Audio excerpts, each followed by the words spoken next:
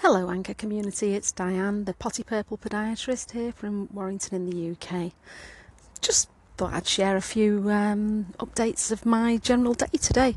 Yesterday I was on a bit of a rant about verrucas, and you might think that that's my kind of normal mode of operation, but it isn't really. And today, Thursday, I usually have an admin day on a Thursday, but today was my overflow day because I had time off last week to be on holiday with my kids. And so today was a bit of a mix-up day in terms of a bit of clinical work, a house call, a little bit of time in the garden. I'm sat on my swingy seat with the sun shining in a clear blue sky right now, which is really nice and quite unusual in the UK. Nice warm temperature. I'm not sure what temperature it is, but I reckon it's about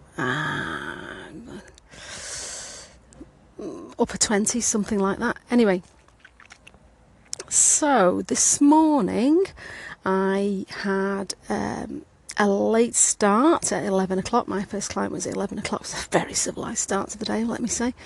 And it was an elderly lady, a regular client of mine that comes in to have her feet looked after by me. And unfortunately, she'd had a bit of an altercation with her washing line. Not your general, ordinary, point-to-point washing line, but she had one of those, I don't know what you'd call them, a rotary one. The one that you can kind of collapse like an umbrella. Anyway, she insists on collapsing the thing down and putting the cover on it when she's not using it and so on, which is what she was doing this morning. And she ended up trapping her finger. Now, this lady comes to me with her daughter. Her daughter brings her for me, and I think she'd put a bit of a plaster on it, but it was looking a bit tender even at first glance. And so, just to let you know, as podiatrists, we don't just look at people's feet. If somebody comes in with an injury, a scratch on the leg, an injury, or anywhere that's visible, really. I mean, I've even dealt with problems on people's faces before now when I've noticed things that they've perhaps not known. And so this lady was your typical 82-year-old, dismissive of the problem. Oh, it'll be fine. I've put a plaster on it. It'll be fine. Leave it alone. It'll be fine. Anyway, we had a bit of banter, and I said, look, I'm not doing your feet unless you're going to let me have a look at that finger. So we had a bit of a chuckle about that, and she let me do that.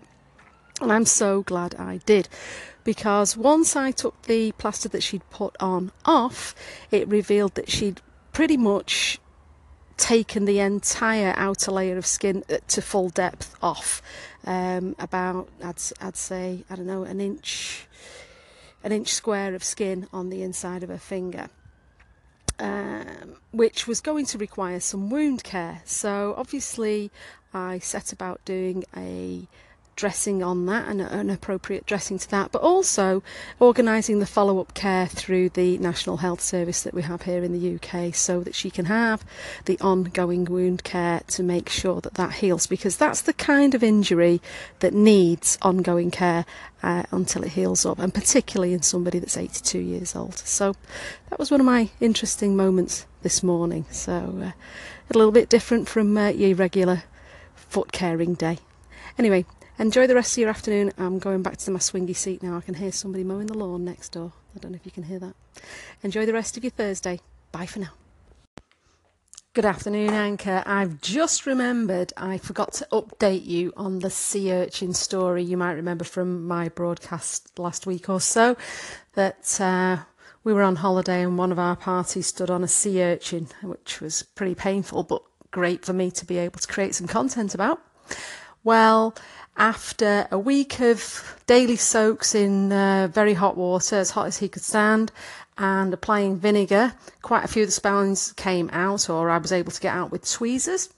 And then a couple of days ago, I put on, it's quite an old remedy, it's a magnesium sulfate poultice. So I made a pad using some felt, cut a cavity out of the pad, put some magnesium sulfate paste in it. It's the consistency of royal icing, actually. It's quite gooey, but you stir it up first and then you put it in the cavity of the pad that you want to apply it to.